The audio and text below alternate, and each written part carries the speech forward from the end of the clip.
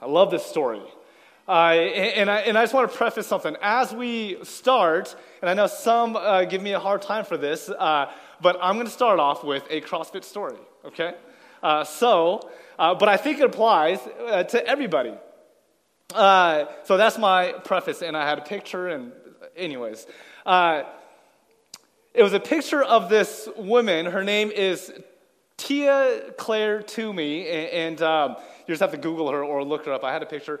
And it was a picture of her not last year, but 2 years ago at what we would call the CrossFit Summer Games.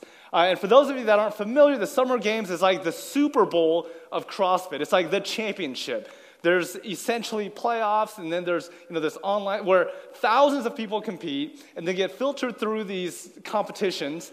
And then in August, coming up, there's this competition called the Games, where the best of the best compete. And the picture that I was going to show you, her name was Tia Claire Toomey, and 2 years ago, she got second place. Second place. And it was heartbreaking for her because you can imagine at that level, though second place is a high achievement, that there's still some level of disappointment because she did not win first. And then the following year, which was just last year, lo and behold, she actually won first place in the CrossFit Games. Now, between these years, what you don't see between these pictures of her winning first and her winning second is this transformation that she had to endure. Now, CrossFit as a company, what they do is they put out an annual documentary. As a matter of fact, if you are bored one day and want to watch it on Netflix, it is there. But 2 years ago, this annual documentary where they documented the CrossFit Games and the athletes, the year that Tia Toomey won second place, though she was physically capable of doing many of the events, the workouts, the lifting, the running, and whatever it is, what we notice is not just her physical ability, but her mental ability. And I would venture to say maybe the lack of mental ability, mental resilience. Throughout the whole documentary, what they would highlight, and I know this is part of the film, is what they would highlight is a bit of her attitude. Self-deprecating, self-doubtful, this sense of faithlessness, the sense of I'm not good enough, the sense of I can't do it, though physically she proved many people wrong. And at the end of the documentary, there's a bit of heartbreak because she was already so down on herself. And then a year later, the same documentary comes out with a very different result where Tia Toomey actually wins first place. And what we see is a huge transformation in her attitude, in her mental game, in her resilience. That 2 years ago, she was so self-deprecating, so doubtful, that a year later, she said that as much as she worked physically to move from second place to first place, as much as she worked out and trained physically, she did the same amount of work, if not more work, in her mental game. And she would attribute her movement from second place to first place, not just her physical abilities, but the ability that she was able to move from a place of self-doubt and self-deprecation to a place of hope and a place of confidence and a place of knowing who she is, what she's done, what she's already accomplished. See, what you would notice between the two films is that physically, she was the same Toomey. Mentally, she was completely different. And again, it's something that she would attribute to her success. Now, this whole idea is not limited to just CrossFit. This is true for any physical activity you might compete in or play in just for fun. This attitude, this phenomenon applies to your job, to your school, to your art, to your parenting, to your marriage, to your friendships, to your finances. See, the amount of physical and tangible, what we would call external work you put into something in your life will oftentimes require the same amount of work, if not more work, internally. I'll say this again because this is something that's super important, not just in our daily lives, but even in our faith, that the amount of physical and tangible, what we would call external work, we put into something, anything, you name it, you fill in the blank of something that you care for and want to improve in. The amount of physical and external work you put into that, the same amount of work you have to put in internally, mentally, emotionally, spiritually. And I would say, even in our faith and even in our daily lives, it's this side that we spend most of our time in. I need to externally improve. When the reality is, yes, that may in fact be true, but also is true the other component. The component of our internal work, which is oftentimes forgotten. See, when I first became a Christian, this was so true, where I would meet with a youth pastor, someone who I love and adore, and someone who I keep in contact even to this day. But I remember when I first came to faith, we had a conversation about what it looks like now to move from this idiot 7th grade boy to now still an idiot 7th grade boy, but less of an idiot 7th grade boy, someone who has now decided to live for Jesus. What does that look like? And I'll never forget that I was so overwhelmed with, man, I can't do it, because it was a list. And it was a list of external things that I need to do to improve my faith, such as, you need to read the Bible for at least 30 minutes every morning. And I remember it was that specific. It was 30 minutes. And I've told stories about this before where I would say, okay, I'm going to get up, I'm going to read the Bible for 30 minutes, and I'll look at the clock, and it was like maybe 22 minutes in. I'm like, all right, I got 8 minutes. I just gotta power through this. I mean, I would not let myself out of the room. I would not let myself move on because I had to do this external thing for 30 minutes. And I remember it was not only read the Bible, you have to pray before every meal. So even to this day, I try to pray before every meal. You have to evangelize. You have to tell people about Jesus. You have to go to church every Sunday. And so I always got hung up on my faith being contingent upon my church attendance. And I would say, and may you be relieved that that is not true. See, there were tangible and physical ways, yes, to grow in my faith, but what was missing is this transformation internally in my heart and mind. And oftentimes, again, when it comes to, yes, it could be a CrossFit workout, it could be a workout, it could be a competition, it could be your work, it could be your family, it could be whatever it is. There's so much work that is required tangibly and externally, but may we not forget that even in that, there's something that must be transformed within. And I would go as far as to say in our faith, if we only focus on the little things that we have to check off in our faith, that's legalism. That's something actually that Jesus warned us against. If we start from our actions and our behavior, our faith becomes legalism. But what Jesus requires of us is not a transformation just in our behavior, which is simply behavior modification, but it's actually an entire paradigm shift internally. And it's this paradigm shift that we have internally that results into a change in our behavior, not the other way around. So when we look at the story of Tia Toomey, it wasn't that she just improved physically, though I'm sure she did, but what triggered that was this transformation in her paradigm, moving from self-deprecation to I can't do it, to self-doubt, to, you know what, I can do it, I will work harder, I will make it happen. It's from that rooted into a transformation. And in this story, I know that we've heard this story over and over and over again, but may we not miss the point here. The point here is that very fact that our faith begins with an internal shift in our paradigm. Our faith isn't simply about changing our behavior. It's about changing what we believe about ourselves, about God, about the world. And I would say, and if you're anything like me, the hardest part of living out our faith, to truly live out the way that Christ called us to live, is not the things that we have to do. I mean, if we are just reading the Bible in the Old Testament, in the New Testament, it says, thou shalt not kill. Okay, for most of us, that's not that hard to do, right? I would hope.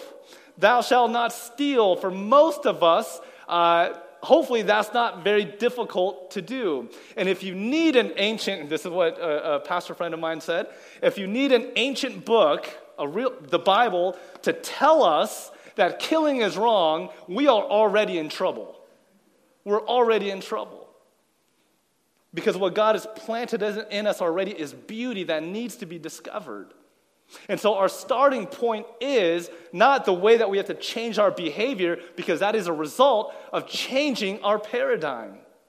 And I wish I could unpack Luke chapter 5 completely. We'd be here for hours, but there's several different ways that Luke, the writer, challenges followers of Jesus to shift their paradigm. And I would say, what we're going to focus on this morning especially, is about failure. Now, I don't need you to raise your hand, but who in the sanctuary, and if I did ask you to raise your hand, I would be raising both my hands. The question is, who in here has ever failed? And maybe failed at work, maybe you felt like a failure in your family, maybe you felt like a failure in your education, in your school, sometimes just in life overall, if you're anything like me. And the reality is, that's everybody, that's all of us. And so there's three things that I want to quickly unpack is this, and I wish I had it on the screen, but first is this idea of failing forward. What we'll read through chapter 5, verse 1 through 11, is how Peter failed forward. Secondly, the response matters. The response to our failure matters. And simply number 3, do not be afraid. Do not be afraid. So failing forward, response matters, and do not be afraid. So first, failing forward. Let's look at Luke chapter 5, verse 4. And I'll just read it to you. It says this: when he had finished speaking, Jesus, he said to Simon, "Put out into the deep water and let your nets out for a catch." Simon answered. I love how Simon answered. It's like, "Oh, Mom, has your children ever said that to you?" Like, okay, or maybe they haven't. Maybe they fought it. But I can just sense this resiliency, maybe a little bit of doubt, but this willingness to be obedient simply because Jesus asked him to do it. So he says, "Master," and maybe I'm reading too much into this, but here's how I imagine him saying this. "Master, we've worked all night long already. But okay, and have caught nothing. We've tried all night. We've caught nothing," is what Peter is saying. And then he says, "Yet, if you say so, then I will let down the nets." I mean, what we have to understand is these men, Simon and his crew, they were fishermen. It wasn't like they were in the middle of this long getaway guys retreat weekend where they're going to go fishing, and they have this attitude of, you know what, we're not going to eat unless we catch something. And then they end up not catching things, like a classic guys' night out, and they end up going to buy food. But it wasn't one of those weekends where people are like, oh, let's just go on a fishing trip. This was Peter's and his friends. By the way, I'm going to use Peter and Simon interchangeably, the names. This was Peter's livelihood. This was a way that they provided for themselves and their family. And not only was this their livelihood, this was, remember, you have to put yourself in a first century context. This was a in the ancient Near East, was a very shame and honor-based culture. And so not only was fishing their livelihood, but because it was their livelihood, if they felt like they had failed in that and couldn't provide for themselves, couldn't especially provide for their family, because it was a very shame and honor culture, it was not just that they failed in fishing, but now they brought shame to themselves and their entire families. And so you have to put yourself in those shoes and in that context that it wasn't just this guy's fishing weekend. It was their jobs. It was their career. It was something that brought them honor when they succeeded. It was something that brought them shame when they failed. And you could imagine during this time that they felt like a failure. I mean, you can kind of hear it in their tone saying, Jesus, we tried.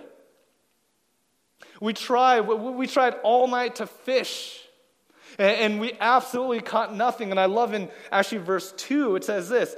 Luke says it this way. The fishermen were washing their nets. It was like the end of the day, and they were washing their nets, meaning they were cleaning up. Could you imagine how Peter and the rest of the fishermen, James and John, how they felt after they were done? They had completely failed in fishing. Their job, it's like they had one job, bring home the fish, so that way they can feed the family. And they failed in that.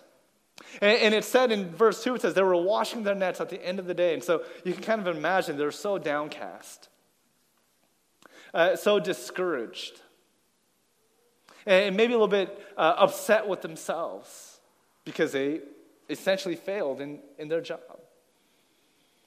Their heads were down.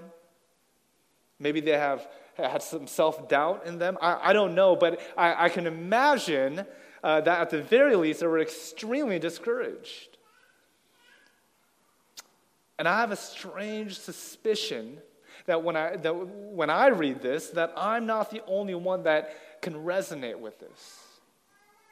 That I'm not the only one in here that has ever experienced this kind of feeling, a feeling down, a feeling like we've disappointed somebody or something. The feeling that we did not accomplish what we try to accomplish.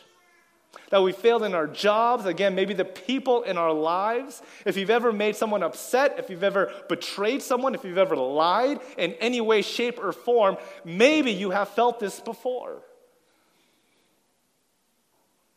See, we live in a culture where failure is bad. And I've said this time and time again that failure is like the F word. Like nobody wants to fail. And in our society and our culture, failure is just flat out unacceptable. And it's no wonder because of that, just like even Peter's story, that in our failures, oftentimes our first response is that of shame. And what we know of shame is that it's toxic. And it just leads us to further this downward spiral into grief. And again, many of us, including myself, we've reached this point and we know exactly what it feels like. It's almost to the point where it doesn't matter what anybody tells us, it doesn't matter what anyone says to encourage us, that when shame, especially in our failures, seep into our souls, that there's sometimes no turning back. And again, have you ever felt like you failed? I mean, miserably failed. You've deeply hurt somebody you love. Have you ever made a huge mistake at work? I know I have.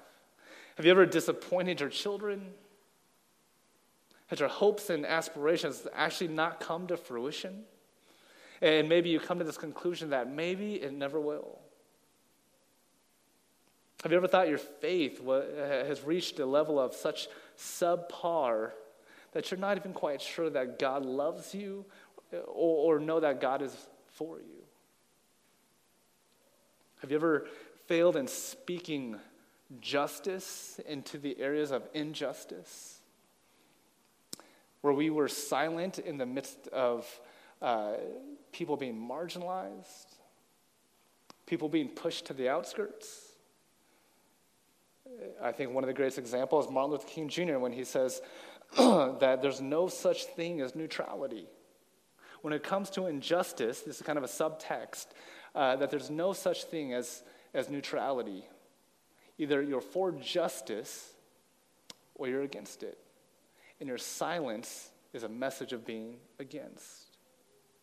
And have you ever failed in that way? I know that I have. And so maybe for a moment, this is an opportunity not just to sit and sulk in this area, but what are the areas that we have just failed? Because statistically speaking, 100% of us have either failed before, will fail in the future, or we're living and sitting in this sense of failure even today, right now. And I would say, and we move from number one to number two, is that in your failure, your response matters. Your response matters. I love this psychologist, Christian, who invented actually what is coined now as Logos therapy. His name is Viktor Frankl, and he was actually a prisoner in one of the concentration camps in World War II. And in the midst of his suffering, he says this, and he wrote a book called Man Searching for Meaning. He says, between stimulus and response, there's a space. And in that space is our power to choose our response. And in our response lies our growth and our freedom. I love this.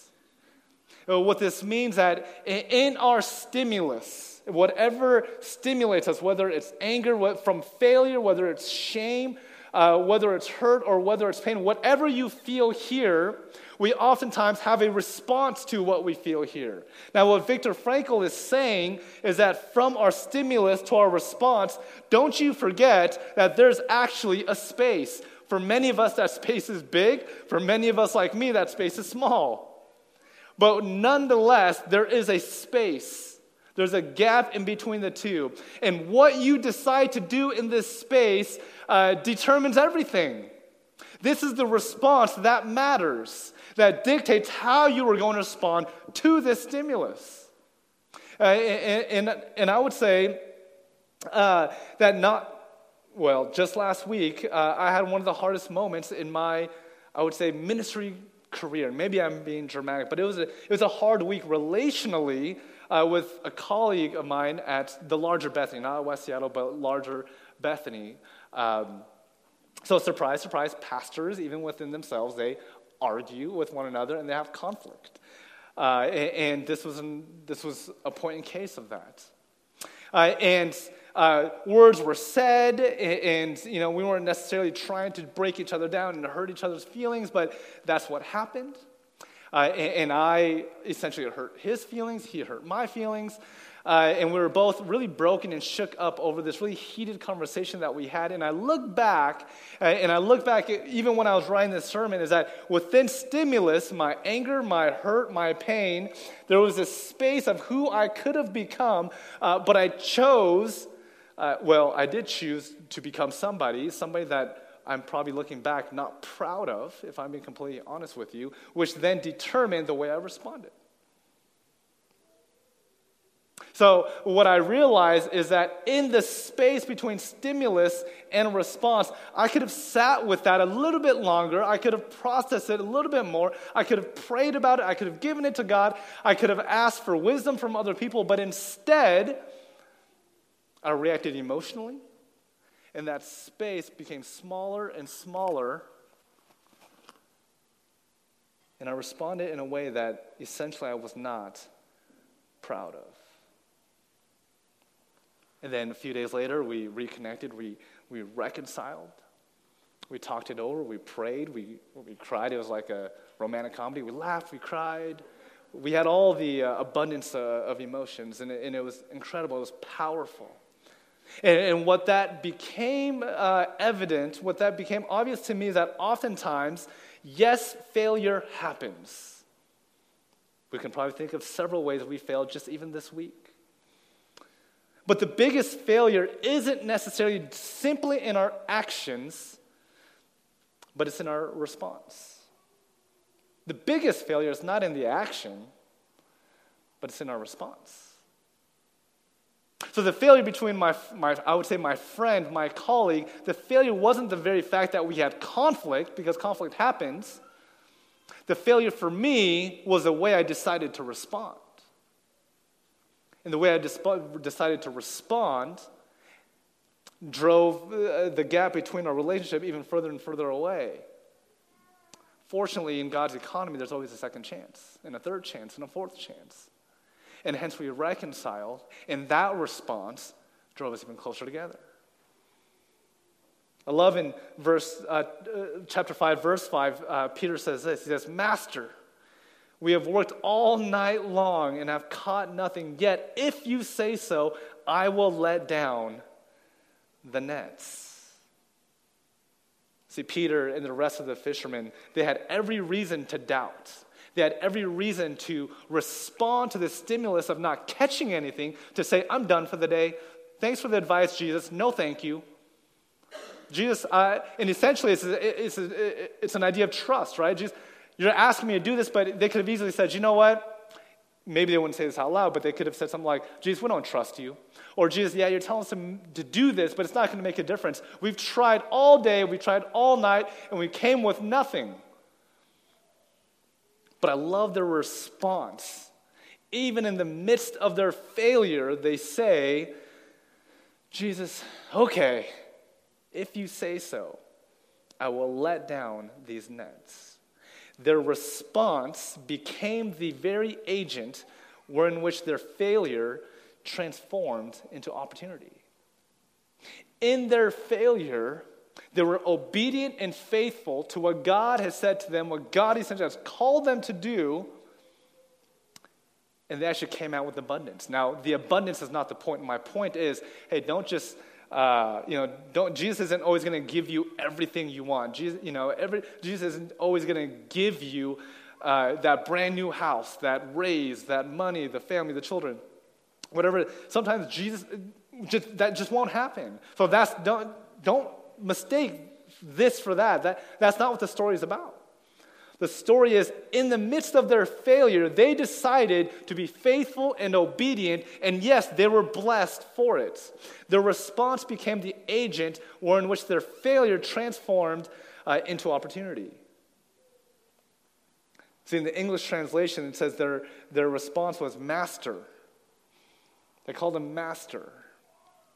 And I know that this idea of master has this connotation of like maybe slave and this superior. And yes, there's a little bit of that going on here. But the word master literally meant the one I follow, or the one you follow, the one we follow. And the Greek word here is kyrios. And there were many kyrios masters of this day. Caesar was considered kyrios. Different rabbis were considered kyrios. Because it wasn't the sense of master, inferior, superior. It was, you are the one I'm going to follow. You are the one I'm going to be yoked to. The one I'm going to be guided by, to learn from. And so what these people, Simon Peter and his friends, his fellow fishermen, they called Jesus Kyrios, the one that they decided to follow. See, what we see is that they decided to give their failures to Jesus. They said, you know what, I failed, but Jesus, because you've called me and asked me to do something different or to do it again, I'm going to be obedient and I'm going to be faithful and I'm going to follow what you have to say. And even at the end of the story, they don't really know what's going on. And Jesus says, you know what? This is kind of ironic. Here's what happened. They didn't catch the fish. They were super bummed. Then Jesus says, go out again and catch the fish.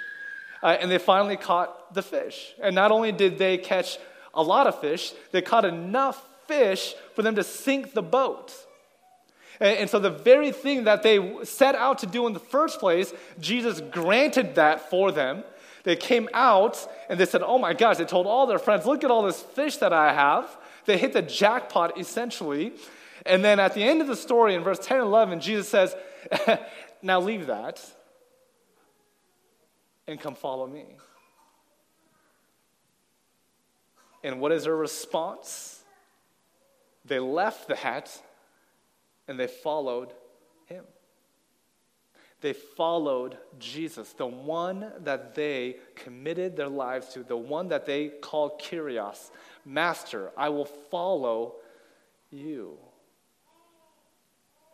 Now, there's a lot that we can learn from this story. There's a lot that you and I can learn.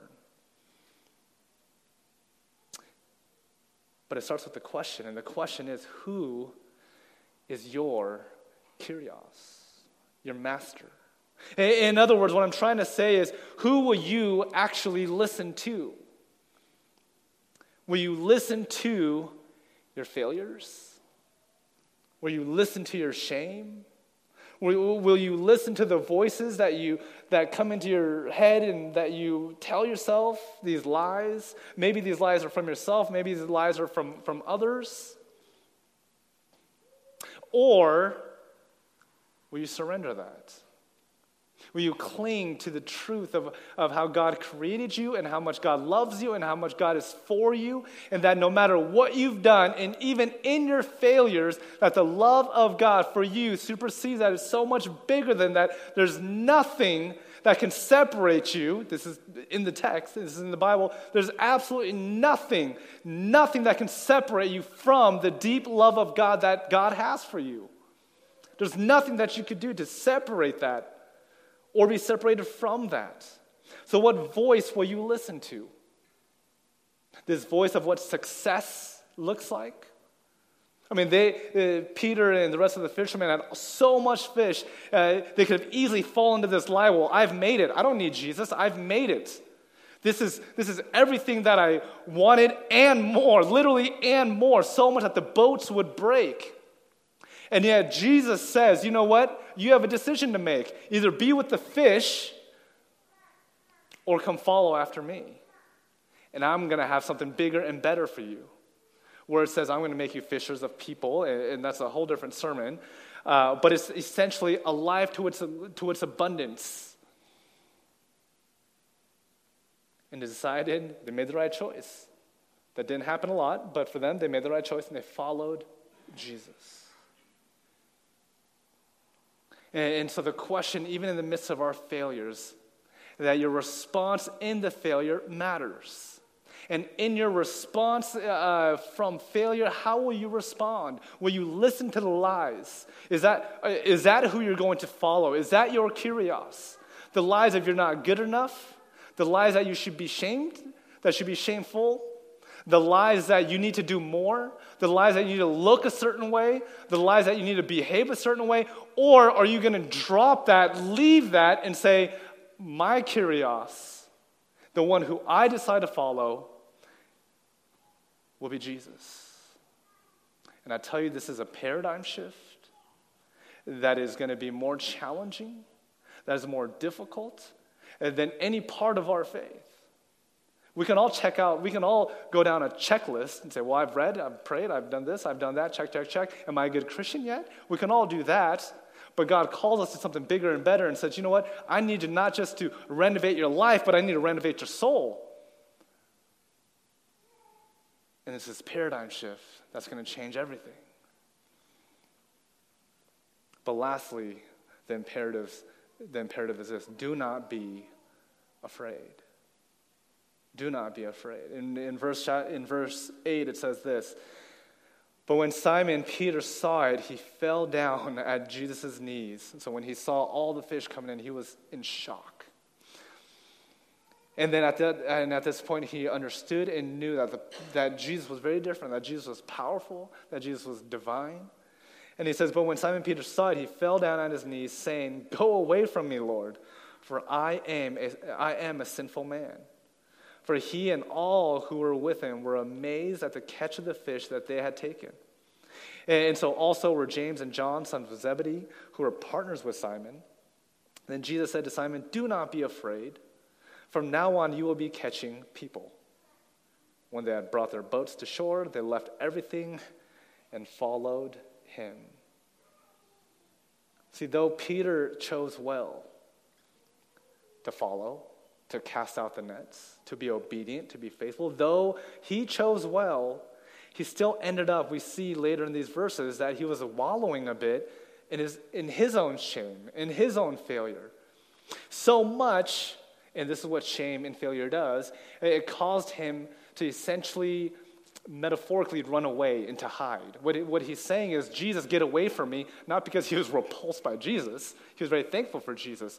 But it almost exposed his own failure, his lie of, I'm not good enough, and Jesus is all-powerful and almighty, which is true. I don't even deserve to be in his presence. It is a mentality that Peter had, dictated by his shame and failure. And then he suddenly feels a need to confess that he's a rotten sinner and that he doesn't even belong in the presence of Jesus. And isn't this such a universal problem in our society today? That in the Christian world, and even in the non-Christian world, we have this difficulty of moving or shifting our paradigm. We get stuck in where Peter was stuck at for a moment, where he encounters Jesus and he says, you know what, I am not good enough. I failed. Even though he'd made all the right decisions, all the good things happened to him, he could not get out of this stuckness. I don't know if that's a word, but he was stuck and he couldn't get out of it. And Jesus says, do not be afraid. And Jesus compelled him and convicted his heart and encouraged him to move and to follow and to come with and to leave everything, to have the courage to do that. And lo and behold, we see Peter did. And I had this cool image for you between this idea, and again, this is a problem for all of us in the Christian world and the non-Christian world, is what we would call as this mindset idea. There's two prominent mindsets, and maybe you've read about this. It's that there's a fixed mindset and a growth mindset. A fixed mindset keeps us stuck in this place where, you know what, I failed, so therefore I am a failure. And so therefore I can never do anything successful. And though that's a bit dramatic, but in extreme, a lot of us, we sit in this fixed mindset, whether it's relationally, in your jobs, in your money, in whatever it is. We sit in this fixed mindset versus this growth mindset saying, although I failed, I'm not a failure, therefore I can continue to grow from what I've learned and improve. And that that in our minds we can continue to grow and not be locked in this fixed mindset. And that is so true even for our faith, especially in our faith. That we oftentimes, because of the ways that we failed and let people down, have done all the wrong things and made mistakes, we sit in that mindset saying, because of that, I am not worthy. I'm so unworthy, like Peter, that I can't even be in the presence of Jesus, let alone the presence of my family members, let alone the presence of my coworkers, let alone the presence of my loved ones or my friends. Because we fall into this fixed mindset when what Jesus has for us and calls us to do is to drop what you have, to follow me. I'm going to give you a bigger and better life where you're not just going to be fishing for fish, where you're going to be fishing for people. That's a much higher calling. And they followed. But that requires us to move from a fixed mindset to a growth mindset. To saying, though I failed, though I didn't catch anything today, I'm going to follow after Jesus because the way I respond to my failure is going to be faithfulness and obedience. I'm going to follow after Jesus knowing that I'm going to have learned something. And maybe that's a story for a lot of us. Can you look back at a time where you failed, and yet now because of that, you're a better person? Because of that, you're better at your job. Because of that, you're better at loving others. Because of that, you're even better at loving Jesus. I love that Jesus says, do not be afraid. And this Greek word for afraid is the word phobos. And a lot of us, it's very familiar. That's where we get the word phobia. Phobia. I mean, do you have a phobia of something so scary, something that you're so fearful of? Maybe it's a spider, a snake, whatever it is, that when you see it, you just freeze. That's how you become paralyzed suddenly. And what Jesus is saying is that unfreeze yourself. I know that you're stuck in this phobia, this phobos, but what Jesus is saying, especially in John 10:10, is like, that's not the life I have for you. I have a life that's bigger and better, a life that's full of abundance, but you have to move. That takes courage and bravery. Because it's the work of the cross. When Jesus defeated sin and death on the cross, Jesus defeated our phobos, our fears of staying still, of our failures. And I love this hymn, how deep is the Father's love for us. It comes from 1 Corinthians chapter 1. And I love this verse in that song. It says, "I will not boast in anything, no gifts, no power, no wisdom, but I will boast in Jesus Christ, his death and resurrection." That even in our failures, that it is not through our own might, something that we can boast of, that brings us up and out of that. It's the power and the love and the compassion of Jesus, the one that asks and calls us to follow him. So I'm going to invite the worship team back up right now in our time of response. And I want us to think, even through song, maybe through prayer, maybe through meditation, are you going through a season of failure right now? Maybe it's of loss, of grief, of regret, of mistakes. And what Jesus is saying to you and to me is, do not be afraid. It's easy to be paralyzed and to not move and to be still and to sit in this fixed mindset. That's easy. But when Jesus says, do not be afraid, leave those voices, leave those thoughts, leave those lies, and follow after me. Surrender it. Notice that Peter and the fishermen, when Jesus said, come follow me, they didn't say, all right, Jesus, hold on. I'm going to take the fish, and then I'm going to go with you. No, that's not what happened. Jesus says, leave that. Leave the thing that you think is going to bring you life. That's a lie.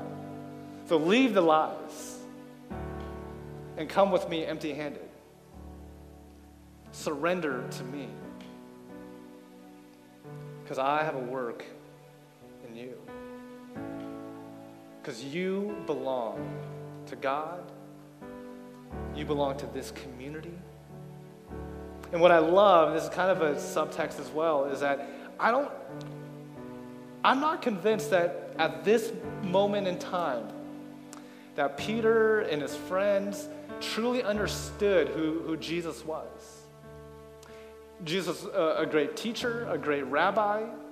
Yes, he was Messiah, but he was still on mission to show and to proclaim his messiahship. And so I'm not convinced that they fully understood. Even the word master, again, master was used everywhere, not just to a divine God figure. And so what that tells me is that you, whether you are a Christian in this room right now or not, whether you believe the same thing as I believe, I don't think that's the starting place.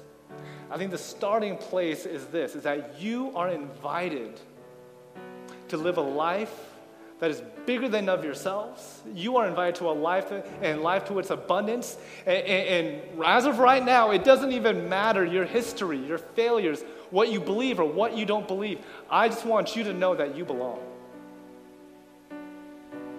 And shame on me, on us as the church, as Christians who say you don't belong until you do these external things. Shame on us for that. And if you've ever been hurt, if you've ever been pushed away, if you've ever been marginalized because we and myself have missed the point, I'm so sorry. For myself, for our church, on the behalf of our faith, I'm so sorry.